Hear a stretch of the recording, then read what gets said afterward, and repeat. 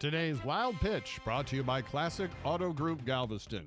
An Illinois man paid tribute to his deceased father by bowling a perfect 300 game. 39-year-old John Hinkle was introduced to bowling by his father when he was very young, and he went on to become a two-time NCAA bowling champion. So the perfect game isn't surprising. As a matter of fact, he has bowled several 300 games. But this game was special because the ball he used was filled with his father's ashes. Wow. Hinkle said his dad shot a 299 before, but never a 300 until that game. Oh. Now, I was going to end with a bowling joke, but I think I'll spare you. That's today's Wild Pitch.